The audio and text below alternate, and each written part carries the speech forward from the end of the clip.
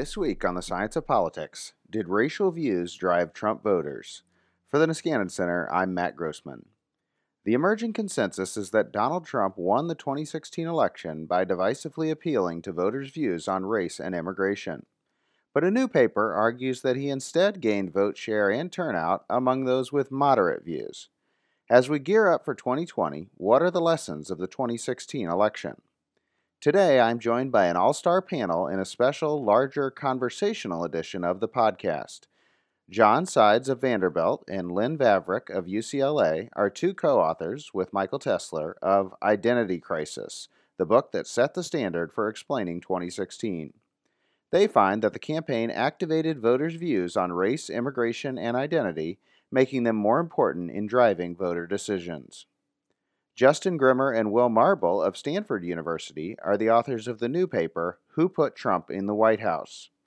They find that Trump gained over Romney among low-education white voters, largely independents and moderates, who had centrist views on race and immigration. Lynn, John, Justin, and Will all join me to discuss the similarities and reconcile the differences. Justin, can you start by explaining your basic approach to analyzing voting blocks and how it differs from the prior analyses? Sure. Yeah. So this paper comes from a sort of fundamental view about how we understand who contributes to a candidate's victory. And Will and my view is that we want to understand where the votes are coming from. And this differs from a big literature which has studied activation. And the broad idea with activation, and Lynn and John can know much more about this than me and can correct me if I'm wrong. The idea with activation is what we're studying is the relationship between the vote choice of individuals who turn out and attitudes that those individuals hold. So, for example, you might look at a correlation between something like the attitudes towards various minority groups among white working class voters and their vote choice. And using that, we might get a sense of how particular attitudes correlate with a choice in one election or another. And this is important, and it actually turns out to be an input to a lot of what we're doing in the paper with that Will and I are doing in our paper. But a key difference is that activation actually is only weakly informative or sometimes not informative at all for where the votes come from for a candidate. To get a sense about why that would be the case, consider the following example. Suppose we have a voting block that's constituted of just one individual. So we have one person, and this person is an ardent Trump supporter. It turns out that the relationship between this person's vote choice and their characteristic, say this ardent Trump supporter, is going to be extremely strong. But if we wanted to have an understanding of where Trump's votes come from, this one individual's choice is not going to matter all that much for understanding where the Trump votes come from. So instead, what we also have to include, in addition to the activation, we also have to include things like the turnout rates of various groups and, crucially, their composition in the electorate. What proportion of the voting eligible population holds particular characteristics? The reason this is important is because we show in our paper that, I think surprisingly, Trump receives fewer votes and a smaller share of the voting eligible population among people with high levels of racial resentment than Romney.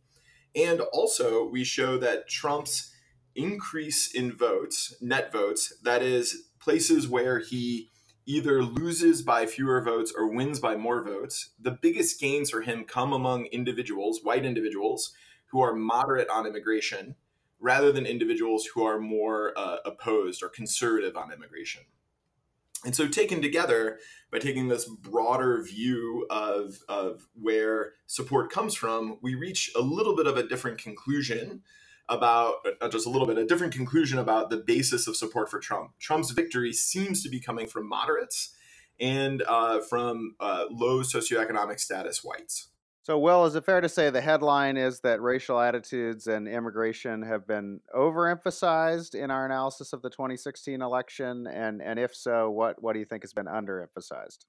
Yeah, I think that's right to some extent. It's clearly true that Trump tapped into and campaigned on these racial and anti immigrant sentiments. So, in one sense, it's true that a big story in the 2016 election was were these racist attitudes and sentiments that Trump tried to tap into. But on the other hand, when we look at actually where the votes came from, I think it is fair to say that uh, that his support didn't come disproportionately from people who hold very racially conservative or anti-immigrant attitudes, as Justin mentioned. I think what we see underemphasized when we apply our approach to various covariates that we could look at in the population, what we see underemphasized is the extent to which Trump won over moderates and independents.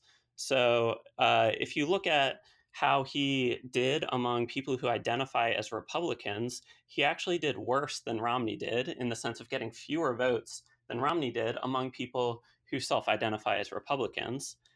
And instead, he actually picked up quite a few votes among people who identify as independents.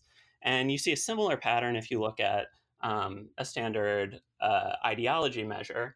He did worse among people who identify as conservatives and better among people who identify as moderates and even among people who identify as liberals. So I think the underemphasized story is probably the extent to which Trump picked up people who we might think of as kind of swing voters in order to improve over Romney's performance in 2012. So, Lynn, that sounds different than the findings in your book, Identity Crisis, but how much is really similar and different to what you found? I think that it sounds different, but the first thing to keep in mind is that anytime you're talking about evaluating an election outcome, and it can be a big election outcome like 2008 or a really narrow election outcome like in 2016, you're almost always at the presidential level talking about the voters who swing, using the term that Will just used. So I think the first thing that's helpful is to think about the difference between the swing voters and what we would think of as the base or the core. So that base and core, that they're given that name because they're always voting for that party. They're reliable partisans. So when we're talking about elections flipping, we're talking either about composition of the electorate that Justin mentioned earlier, how that's changing. If one party totally stayed home, that would be a story. That usually doesn't happen. So we're usually talking about compositional changes here and there for both parties, or we're talking about a set of people who are routine voters who are moving from election to election, party to party.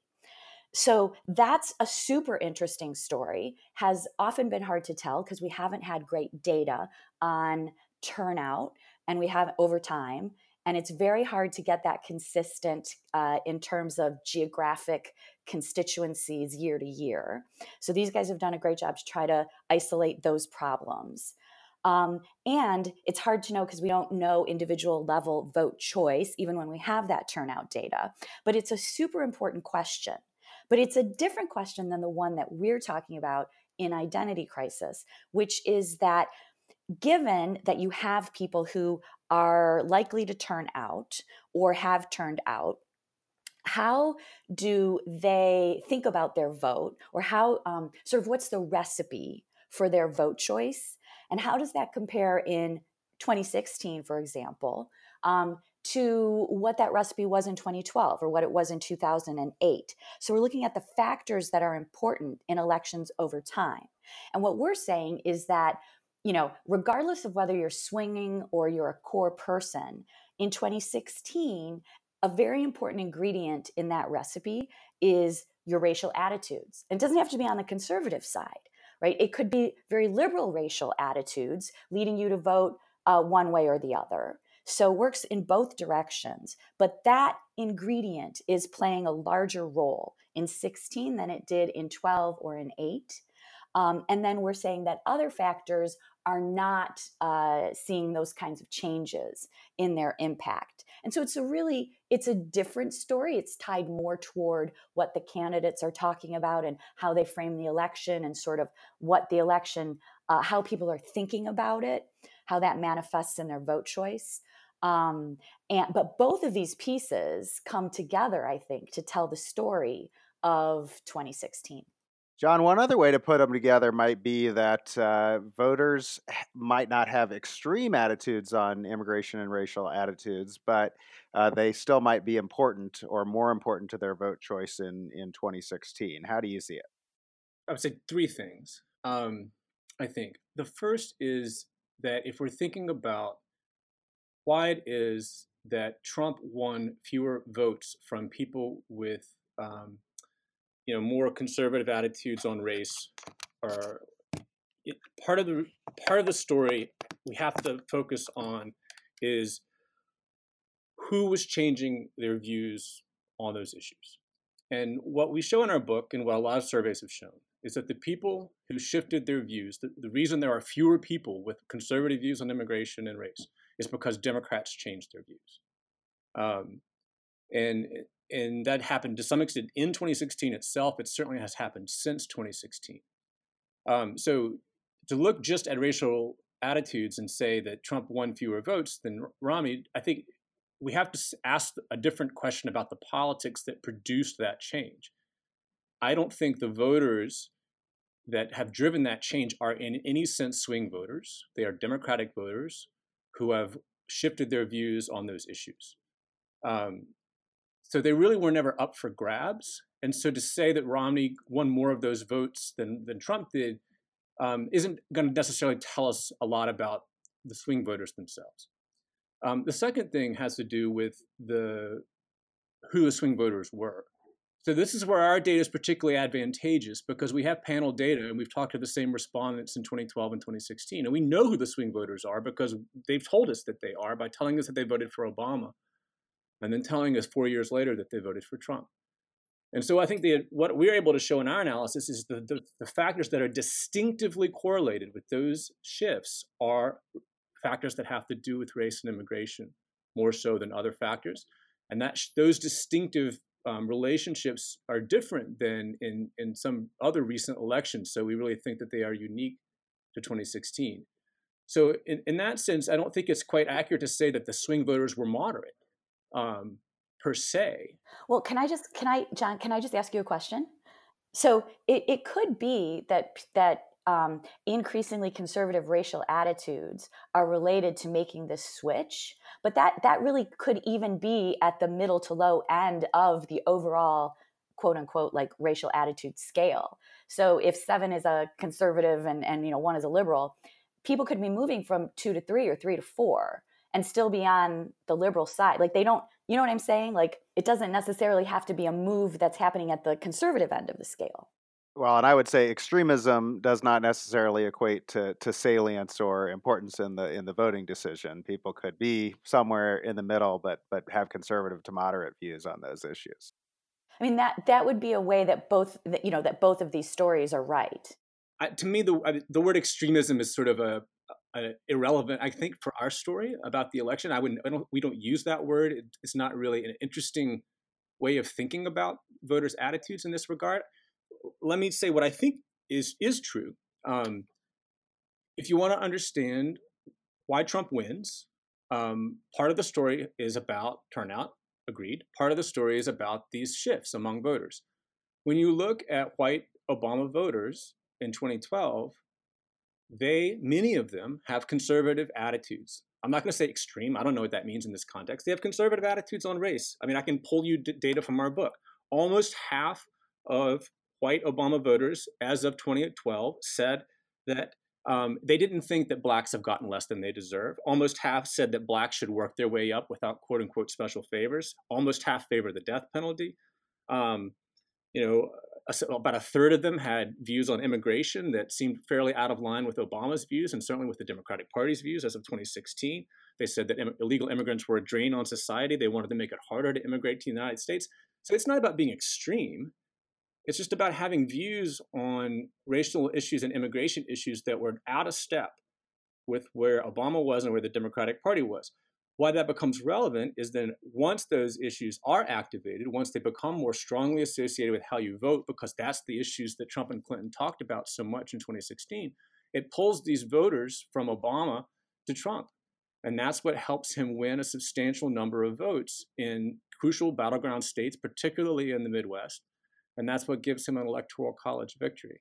So again, you don't have to have a conversation about extremism to tell that story. You just need to know what these voters believe relative to what the candidates believe, and you can see why their mismatched sort of behavior in 2012 became much better aligned with their racial attitudes in 2016. So the first, we're using extreme in a sort of statistical, not in a normative sense. So when we're saying extreme, I mean people at the tail ends of the distribution. So very much in line with what John's saying. I don't want to cast judgment on particular views that people are having as being sort of like out of the norm or something like that. So I just wanted to add for that as a point of clarification. Then to think about this issue of flippers, I think it's people who switch from Obama to Trump. I think it's a really interesting issue, but I think it's also the case that it's important to contextualize this flipping behavior. It turns out that Trump actually performs just about as well as Romney did with former Obama voters. Another way to put that is that based on CCS data, the number of votes that Romney obtained from people who report voting for Obama in 2008 is about the same number of votes that Trump obtained of people voting for Obama in 2012. One of the big differences, though, is that Clinton was less able to retain Obama support in 16 relative to 12. And that was one of the big things that we see in our data. And so that sort of flipping, I think, provides some important context for understanding what Trump, the appeal that Trump perhaps had to the white former Obama voters. So I've said this to Justin on email, so I'll just say it again publicly for anybody listening. That fact is true, but the politics of why those switches occurred between 8 and 12 and between 12 and 16 are very different. And I think that's what it's important for understanding what we think went on in these two elections. Obama lost votes in 12 relative to 8 because the conditions in the country were not as favorable to the Democratic Party, right? We had an incumbent Republican presiding over a financial crisis and a recession. Obama wins handily in 2008. By the time we get to 2012, right, the conditions are favorable to Obama's reelection, but not nearly as favorable as they were. And so, of course, he loses some votes relative to what he got in 2008. He loses votes among all groups of people, of all demographics. He loses votes in almost every state in the country relative to where he was. Yeah, it's a uniform swing in many respects, or close to uniform swing. When you get from 12 to 16, it may be the case, right, that the number of shifters is roughly equivalent. But now the shifting is not uniform. It's not uniform across demographic groups because better educated whites shift to the Democratic Party, whites with less formal education shift to the Republican Party, et cetera. It's not uniform across states. Clinton does better than Obama in Texas and Georgia and other states that have lower percentages of whites without a college degree. Clinton does worse than Obama in all these states which have lots of whites without a college degree. So that would be the Midwest and Iowa and New Hampshire and a bunch of other states. So I think, again, I'm not disagreeing with anything that Justin just said, except to say that I think if we want to think about not just the quantification of the number of shifters, we want to think about the reasons why the shifting happened, what that tells us about the election. I think the shift from 8 to 12 is very different in character, even if it's equivalent in number than it was between 12 and 16. Just a brief follow-up on that, and I want to reiterate that there is a big chunk of agreement between what we're saying. One of the things that I think is really difficult when thinking about compositional shifts, and John characterized this shift in racial attitudes, primarily the movement coming from Democrats, is that once we have this sort of shift happening, it becomes really difficult to make an across-election comparison on the activation regressions. And so this is actually a point nicely made by Andrew Engelhardt in a QJPS paper. The idea is that once we have folks who have different partisan identification sorting across the spectrum, it's hard to disentangle a particular attitude being a stand-in for your group membership and an attitude exerting some causal effect on your vote choice.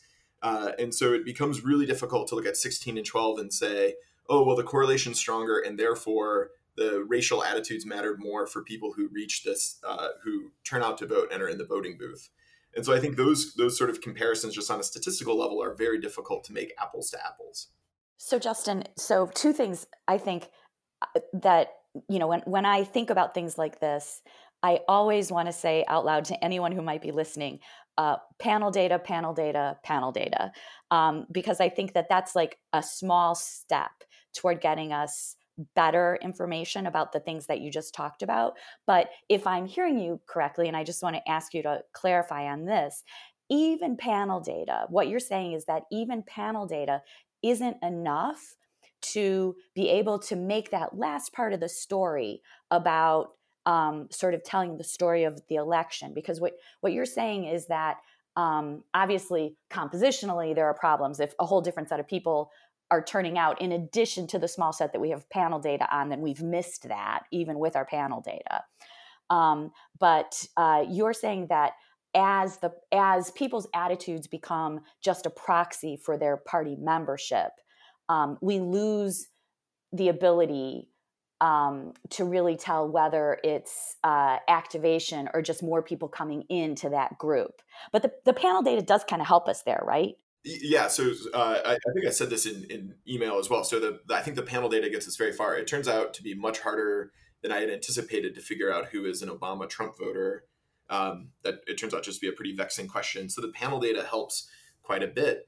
The thing that I think can make it a little difficult, particularly when we think about running regressions, is that if we have folks who are on the very far end of the spectrum who are now signaling that they have particular along the spectrum that we've created particularly extreme views, again not normative but just like empirically on the end, and if that's a rare group with very clear voting behavior, they prefer one candidate or the other, then it becomes like this signal characteristic, and it becomes very hard to understand the causal effect of that vis-a-vis just an indication of their general preference in politics. Well, I want to bring you in. We've been talking mostly about differences across white voters, but there is a big, at least turnout story related to minority voters comparing Obama and Clinton. And you also document some that Clinton got less share among African Americans and didn't get the anticipated bounce among Latino voters. So is that a big part of the story? And how does that relate to our discussion? So I think the answer is yes and no. Yes, in the sense that we and other scholars have documented that there is a drop in turnout, especially among African Americans, that ended up meaning that Trump saw more votes from blacks than Romney did in 2012. So he actually increased his vote share among minority voters. That said, the increase overall is almost entirely or predominantly due to white voters. So throughout our paper, we focus primarily on white voters, given the emphasis on um, racial and immigration attitudes that we've been discussing, and the fact that they constitute the majority of the voting population and the majority of the shift between 2012 and 2016. So I think in that sense, even if turnout had been significantly higher among minority groups, it still probably would not have been enough to offset the gains that Trump made among white voters. Of course, election outcomes are kind of overdetermined, and there's a lot of things. Every vote counts, so gaining votes or losing fewer votes is the same as gaining more votes in terms of actually getting elections, winning elections. So in that sense, of course, it matters. But I think the primary story that we document is mostly movement among white voters, and as we've mentioned, what we think of as white moderate voters, especially those who are low socioeconomic status. We absolutely think that changes in the composition of the electorate made a difference in 2016. Although I agree with Will that it's hard to say that without those changes Clinton would have won. Those counterfactuals are really hard. I think it's people have focused a lot on the drop in black turnout relative to 2012, and I think understanding a little bit more about why that happened is useful. I think our argument is essentially it was almost inevitable that blacks would not turn out as strongly for a white Democratic nominee as they did for Barack Obama.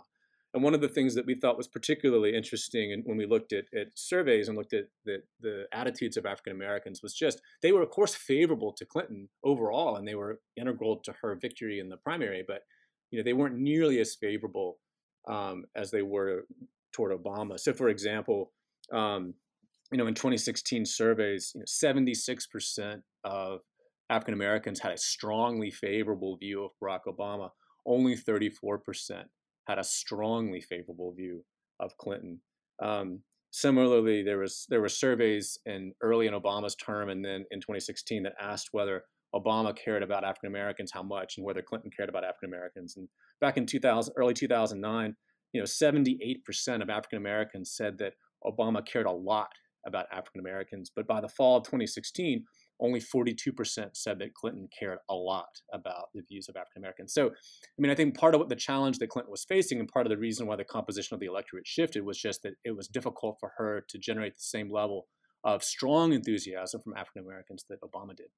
Lynn, one of the oddities of both of your papers is that you find that, or the paper in the book is that you find that immigration and racial attitudes are mostly moving leftward over this period that we have identified as this identity crisis that moved people to Trump. Obviously, Trump ran in a campaign full of racism and racial some symbols. But what was happening on the Clinton side? Is it possible that Hillary Clinton just ran further to the left of the public on these issues, or heightened them more than the public was ready to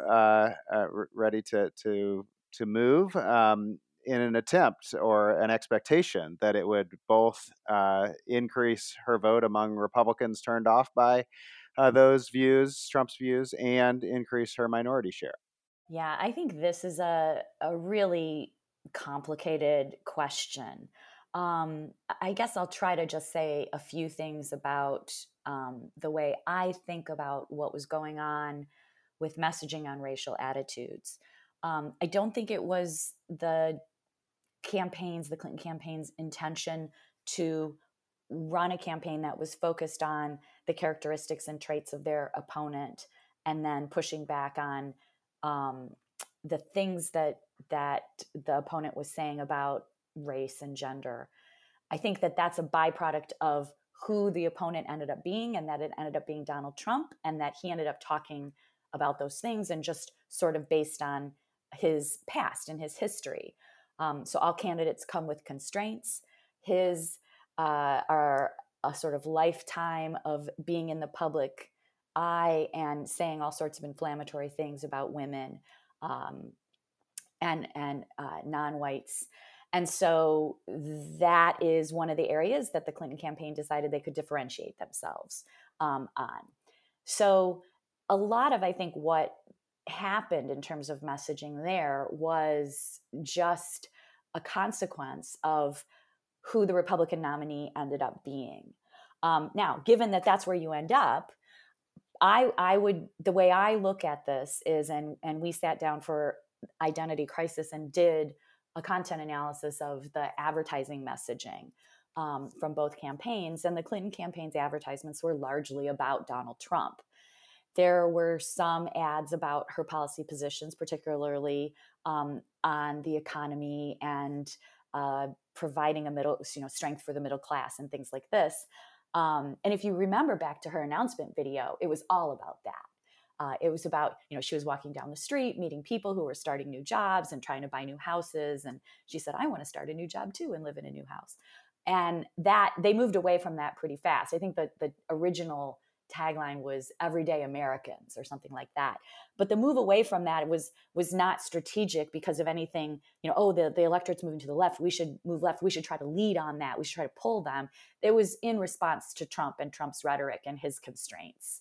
And so I think that it's just, that is the most simple explanation. And I wouldn't really attribute any more to it than that. I would say too, I think to add to what Lynn said, my best sense of the Clinton campaign's theory of the electorate was that they needed to reconstitute and mobilize the Obama coalition.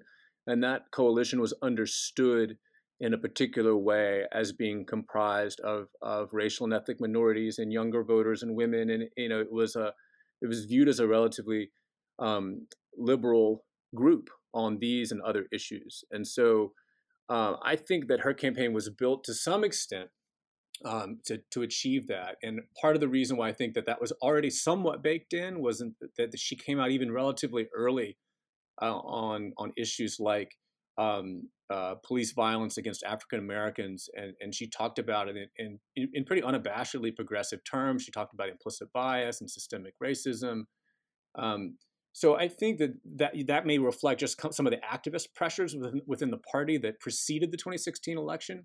But it also reflects to some extent the changing views of Democratic voters even before 2016. So Democratic voters overall were becoming more liberal on racial issues and on immigration prior to 2016. We show that in our book.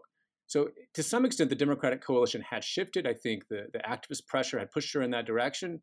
And then if there was ever a question of whether she would not talk as much about those issues once the general election campaign got underway, then I think Lynn is exactly right. I mean, she did so very much in reaction to Trump himself. And that, I think, helped solidify a campaign that had a lot more focus on race and immigration than even 2012. Let me just jump back in for 1 second, because this conversation is when I really, really like to think about the things that Justin and Will are showing in this paper. So when you think about the rhetoric of these two campaigns, and then you take the finding that's in their paper, like, oh, the swing voters are these people who are kind of, they're not in the tails of the distribution on these things. They're kind of people who are in the middle and are swinging. Like, that just makes so much sense, right? And both of these things can be true. The election can be structured. And the thing that Justin just said earlier, that if people are sorting into the parties based on these attitudes, and say they're sorting into the parties, John just said this is starting in 04 and then 08 and then 12. This sorting is happening. And by the time you get to 2016, you've got people well sorted so that, these attitudes about race and immigration or any kind of identity inflected thing, whatever you want to think about, can be structuring the basis of the party vote in these elections. But then the swing, like, it just makes sense, right? By definition, are going to be people who are not so steeped in those attitudes. They sort of maybe can't figure out where they belong. And you can see that data in Identity Crisis. We have a really long table. White Obama voters, half of them have more conservative racial attitudes in 2012, and a third have conservative immigration attitudes. And so I think the story of the paper and our book really comes together nicely, especially when you think about the long arc of the movement on public opinion on these issues. If I could just jump in here, I think one sort of interesting thing that has come out of this is if you think back to the 2008 and 12 campaign, and this is, you're right, Lynn and John write this in Identity Crisis, is that Obama ran on kind of a populist economic message, especially in 2008 in response to the financial crisis. And even given these shifts on these more social issues, it seems to me, and Lynn and John, I'd be interested if you agree with this, that maybe Clinton kind of misread made an error in figuring out how to reconstitute the Obama coalition, which he brought together in large part due to this kind of populist economic message, and not necessarily due to this messaging on immigration and race that Clinton kind of was backed into due to the fact that she was running against Donald Trump. I guess, I'm going to use the word victim here, but I don't really mean victim, but they're both victims of their circumstance, right? Or they're, in 2008, Obama's able to frame the election in that way because of what's going on in the world. And it's the same thing that happens to Hillary Clinton in 2016. The frame of that election, she's maybe reacting more to it than setting it. But Trump comes in and he's setting that. and she's going to be a player in that. So to say that that was an error is, yes, could she have made a different choice? Yes. I like to think of it like, would any candidate, any presidential candidate that we can think of in the last 50 years have ended up in the same position as her in 2016, running against Donald Trump, and made a different choice? Maybe one or two.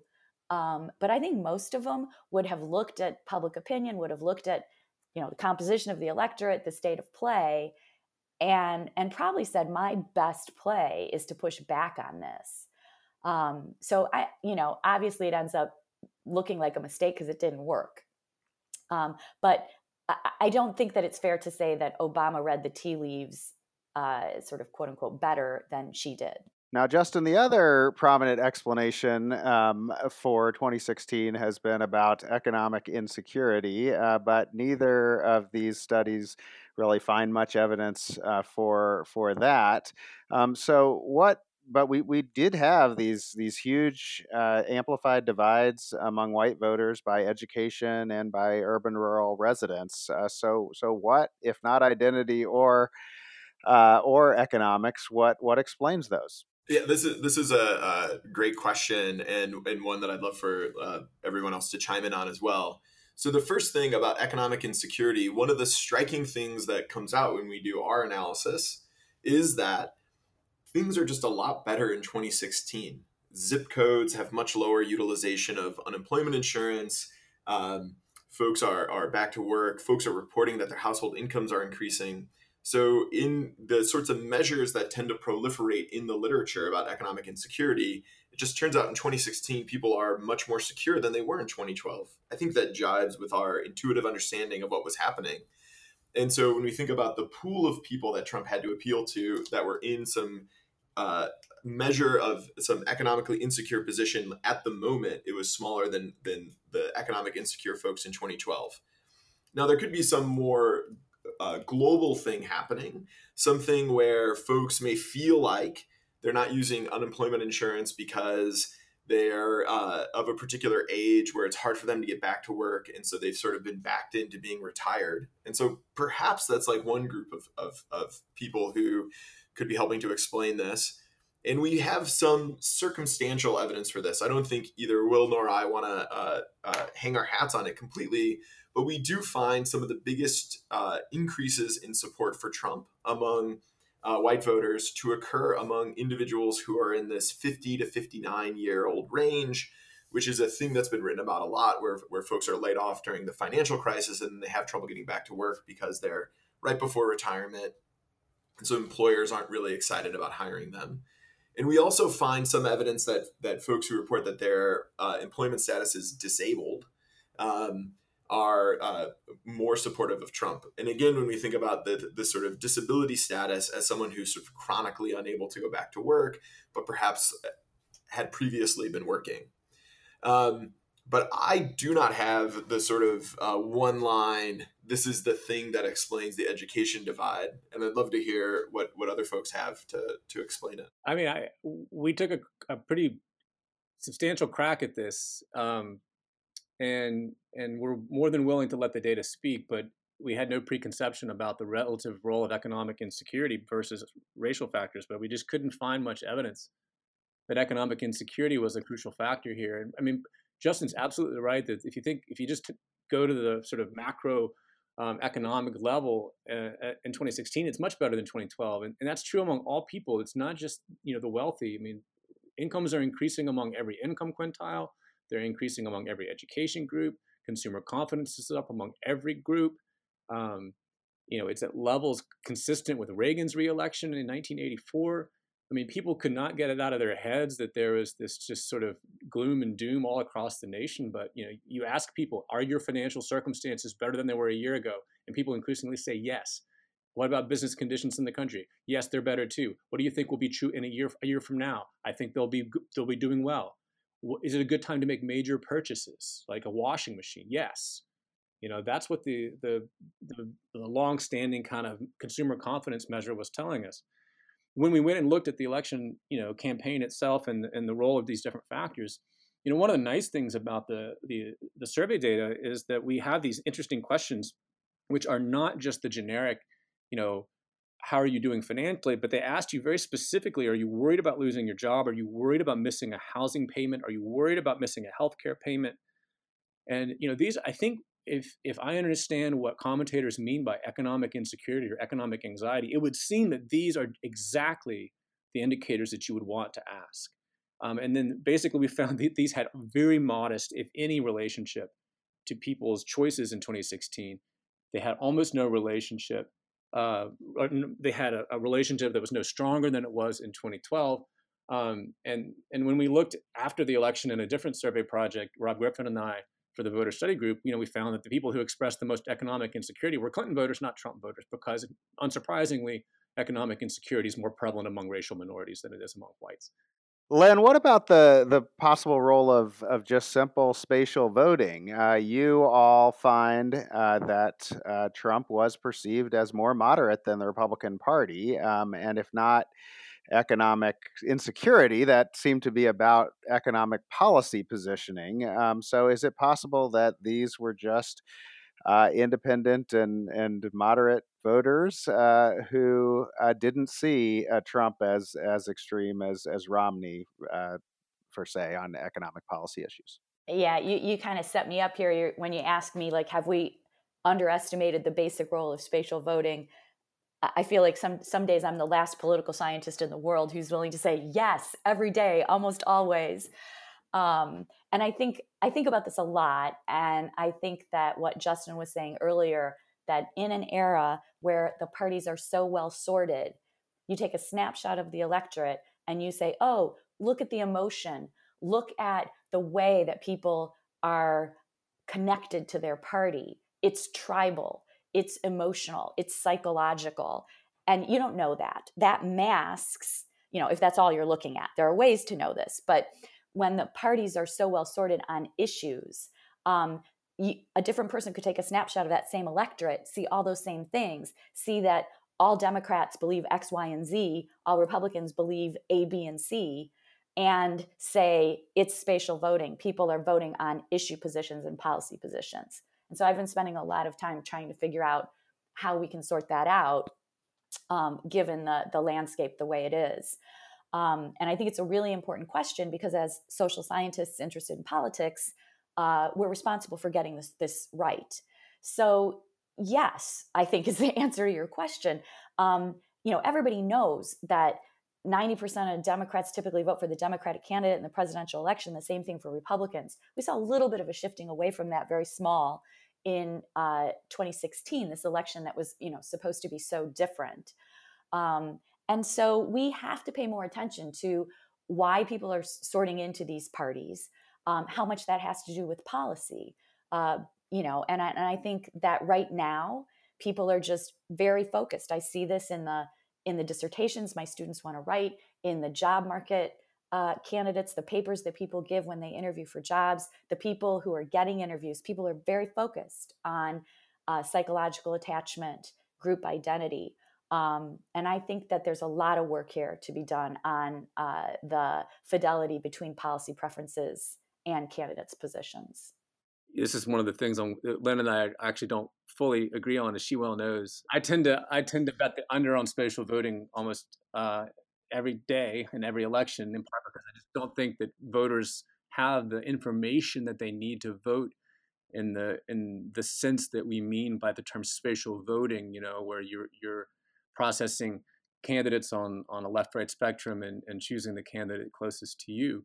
But I do agree with Lynn that it's very difficult to separate some of these things. And part of what makes it hard is that, there are a lot of policies or issues that you could imagine in an abstracted ideological way. But there are also lots of issues which are obviously intimately tied to people's own social identities and their perception of social groups. So there's a sense in which immigration is a policy issue. We can have debates about immigration as what policy we want the government to implement. But of course, people's views about immigration policy depend a lot on their views of immigrants and the groups that they conceive of as being prevalent among immigrants, like Latinos. So, I don't want to say that it's social identity all the way down, but there are lots of policy issues in which it's going to be difficult for social scientists to sort of put them in a bucket that's like, oh, this is spatial voting versus this is social identity, when it's entirely possible that the reason why candidates, why voters voted for a candidate who had a position on an issue closer to their position on an issue, like spatial voting would suggest, is because their social identities led them to have that position on that issue. And then when the candidate articulated that view, they were willing to hop on board that candidate's bandwagon. Well, one of the factors we haven't talked about much is gender, but obviously we had an election between a male and female candidate with very big gender overtones, and we had some movement among men to the Republicans, and a lot more division on traditional gender roles and the kind of sexism or modern sexism indices. What do you make of that?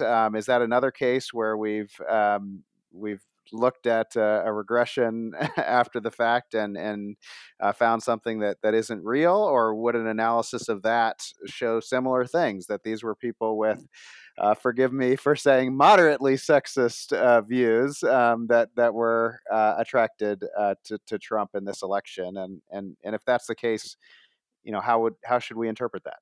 Yeah, that's a great question. So I'll start with just if we look at the breakdown in where the votes come from by gender among white voters, basically we find that there's not a disproportionate increase among men for voting for Trump. Didn't do better among men than he did with women relative to Romney. Basically, he increased the number of votes among white men and white women by the same amount, which I think is, when we're looking among white women, especially, kind of in line with historical voting patterns, where white women tend to vote for Republicans, and it turns out 2016 wasn't actually all that different on that dimension.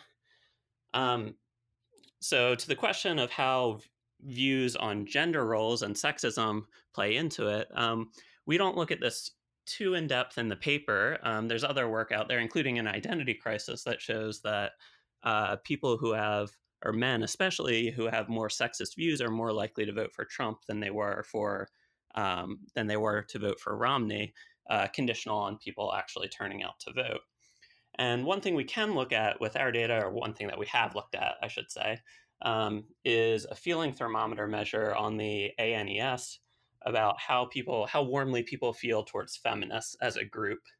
And there we see a pattern that is somewhat consistent with the other findings in the paper, namely that Trump gained the most number of votes over Romney among people who feel kind of moderate towards feminists, people who rate them between like 50 and 75 on the feeling thermometer 100-point scale. And then Trump lost votes relative to Romney among people who feel very warmly towards feminists, namely those who rate them at 75 to 100.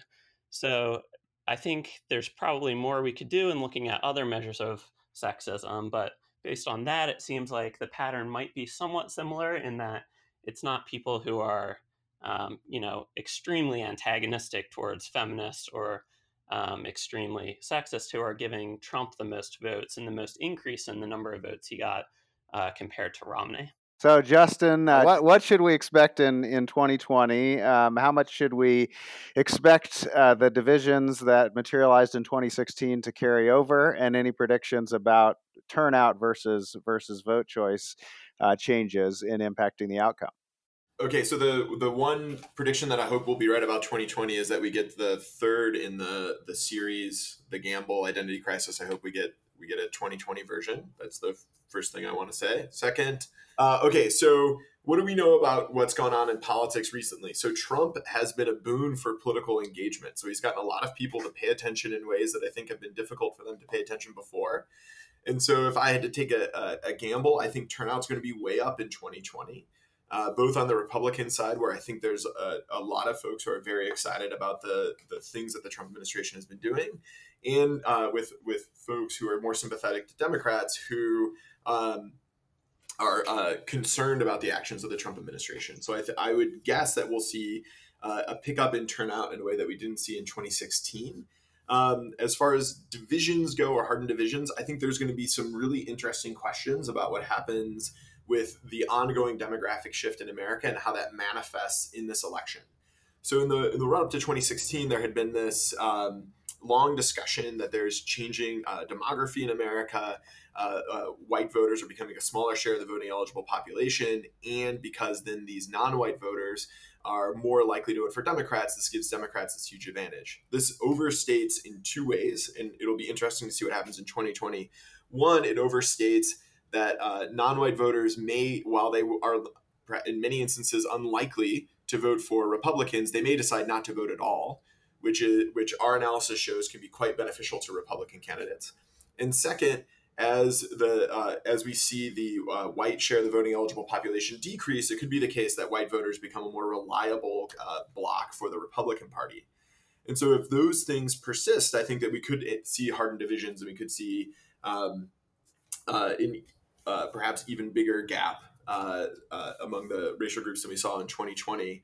And given the current patterns, I would expect that continue to see the education divide to manifest in 2020. Yeah, I mean, to echo, I think, and agree with what Justin said. There's no evidence that the divisions that seem more hardened now than they were 4, 8, 10, 12 years ago. I mean, there's no evidence that those have weakened at all. And all of the survey work that's happened since the 2016 election has shown Democrats and Republicans further apart on issues like race and immigration than they were, even when the election itself took place. So, and again, a lot of that's because of this shift among Democrats.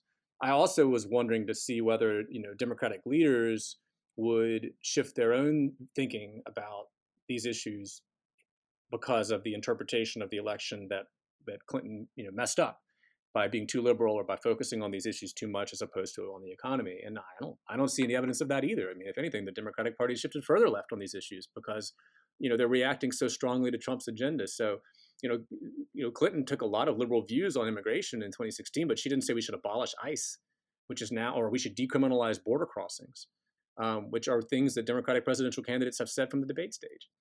So, what we would want, if you thought we would get different alignments of voters, or you would imagine that different factors came to the fore, I mean, I think that would happen if we had a recession or something that really brought the economy back to the front of the agenda. But for the moment, it seems like the way that the coalitions of the parties look in terms of the voters, as well as the strategies and decisions of the leaders, it looks like it's kind of continuing to harden the same divisions on identity inflected issues that we documented in 2016. If we have time, just jumping on one more thing there that John just touched on, I'm interested to see how well the Democratic Party will come together after this primary. One of the most interesting tables I thought in Identity Crisis showed that only 79% of Bernie Sanders' primary voters ended up voting for Clinton in the general election, which I think is super interesting given that we have what is, seems to be shaping up to be a pretty divisive primary as well, with kind of the moderate Joe Biden, Pete Buttigieg lane facing off against the more liberal Bernie Sanders and Elizabeth Warren. So I'm very interested to see whether they'll be able to kind of come together and deliver the votes in the general election despite this divisive primary. Lynn, you talked about Trump putting Democrats in a box, or Hillary Clinton in a box last time. How do you see the current Democratic candidates either underlearning or overlearning the lessons of 2016? And is it going to matter who the nominee is and how they position themselves, or are we seeing another election that's going to be all about Trump? Well, to tie this back to the original topic about the swing and who are the swing and, what characterizes them, I think it does matter who the Democratic nominee will be, because that is going to affect the group of people that Will and Justin are exactly interested in talking about in this paper. And it's going to be a different group of people if the nominee is Sanders than if the nominee is Pete Buttigieg. Like, I'm just willing to bet money on that. There'll be a different group of people. I wish we could see both scenarios play out and these guys could write their same paper for both of those scenarios. I think that if Trump is going to be central to this, well, you have to find some daylight between you and your opponent. So he will definitely play a role. But you can see how it's going to play out. If you think about the 4 people who are front runners right now, Warren, she's talking about corruption. And she's going to portray Trump as part of the problem. Corrupt, corrupt, corrupt.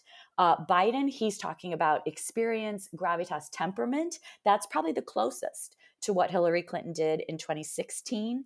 So, you can think about what that might mean. Buttigieg, I think, is probably, new choice for a new generation, time for a change, sort of evocative of that Kennedy 60s, new frontier, changing of the decade.